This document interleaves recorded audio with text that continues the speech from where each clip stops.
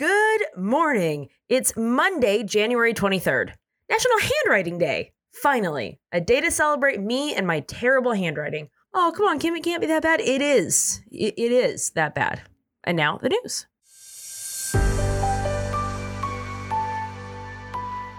This is one of those days where there's just a lot of news. So let's jump into it. We start in Los Angeles' Monterey Park, where at least 10 are dead and 10 more have been injured in a mass shooting on Saturday night. The shooting took place at a dance studio in Monterey Park, and then about 20 minutes later, the suspect entered a second dance studio in Alhambra. There, he was disarmed by 2 community members, though he was able to run away from them. He was on the run for about 12 hours before police surrounded a white van that was seen leaving both dance studios. As officers approached the van, a single gunshot was heard, and the 72-year-old suspect was pronounced dead at the scene. He's believed to have been the only suspect connected to the shootings. This is just an impossible story. It's not impossible, actually. I say that. It's not impossible. This is America. This happens. This is a too common story, but it is heartbreaking. Saturday night was Lunar New Year's Eve, and a celebration was happening about 7 miles away from where these shootings took place. This is one of California's worst mass shootings in recent history, and on the 21st day of this year, it was the 33rd mass shooting. We'll know more when we know more. This is obviously a developing story.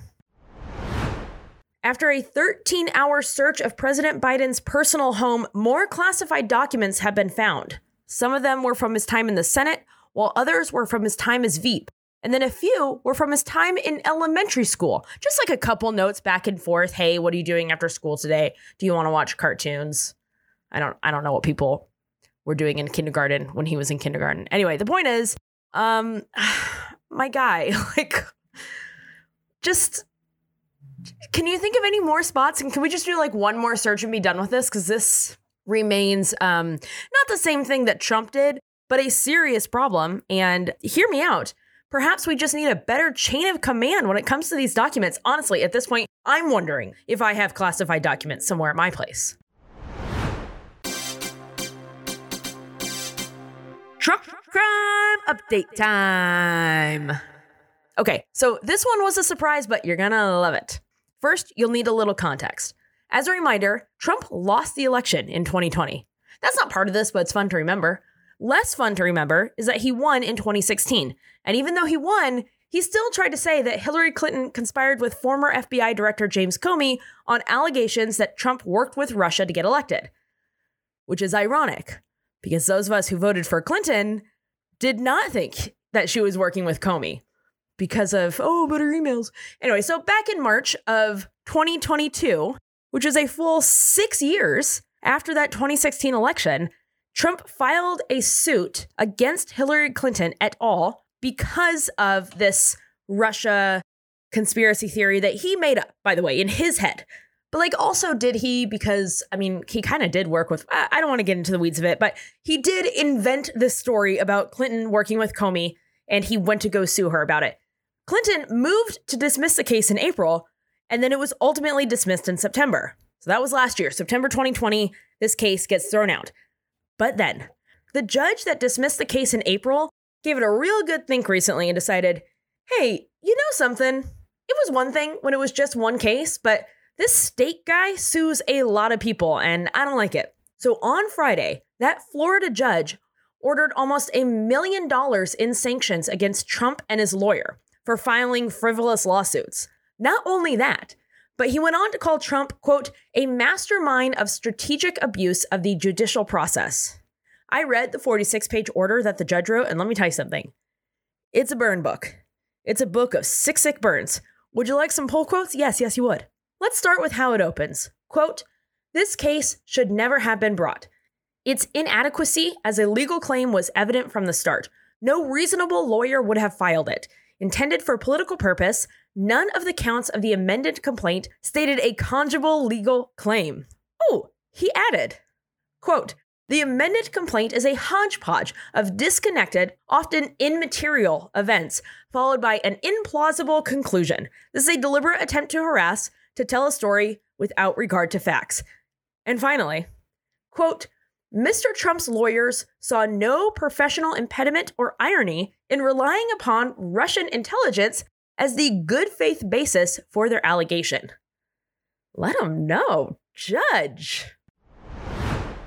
In a race to be our worst state, Florida has taken a giant leap to hold their lead.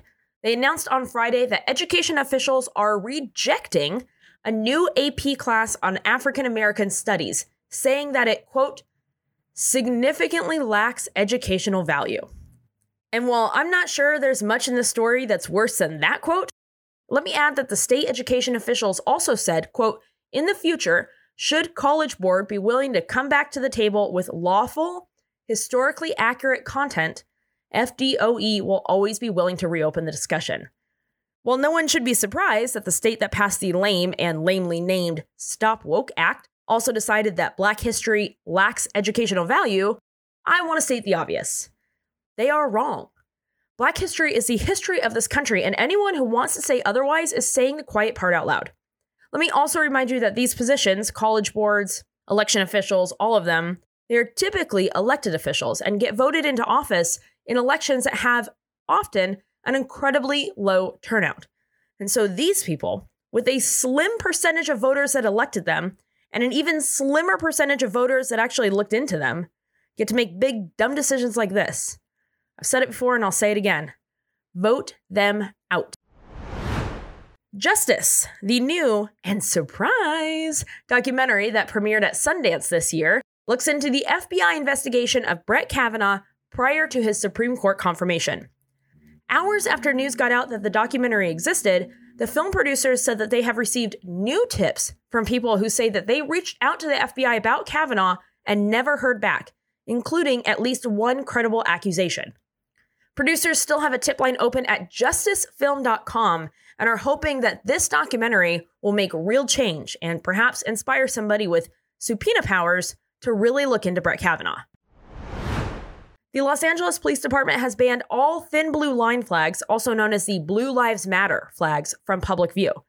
They're also no longer allowed to have the patches on their uniforms or stickers on their police cars. In an email, Police Chief Moore said that while the flag started as a symbol of support for police, it has been overshadowed by its use from Proud Boys and other extremist groups. And that's it. That's the news. I'm proud of rough episode, you know? I'm proud of my handwriting. It does the best it can. You can still kind of make out the words that I'm writing, so everyone just relax. Like, what else do you need? You can kind of guess. But more than that, more than me being honest right now and telling you that, yeah, no, sometimes I can't read my own handwriting, but it is also the best that I can do. I'm proud of you.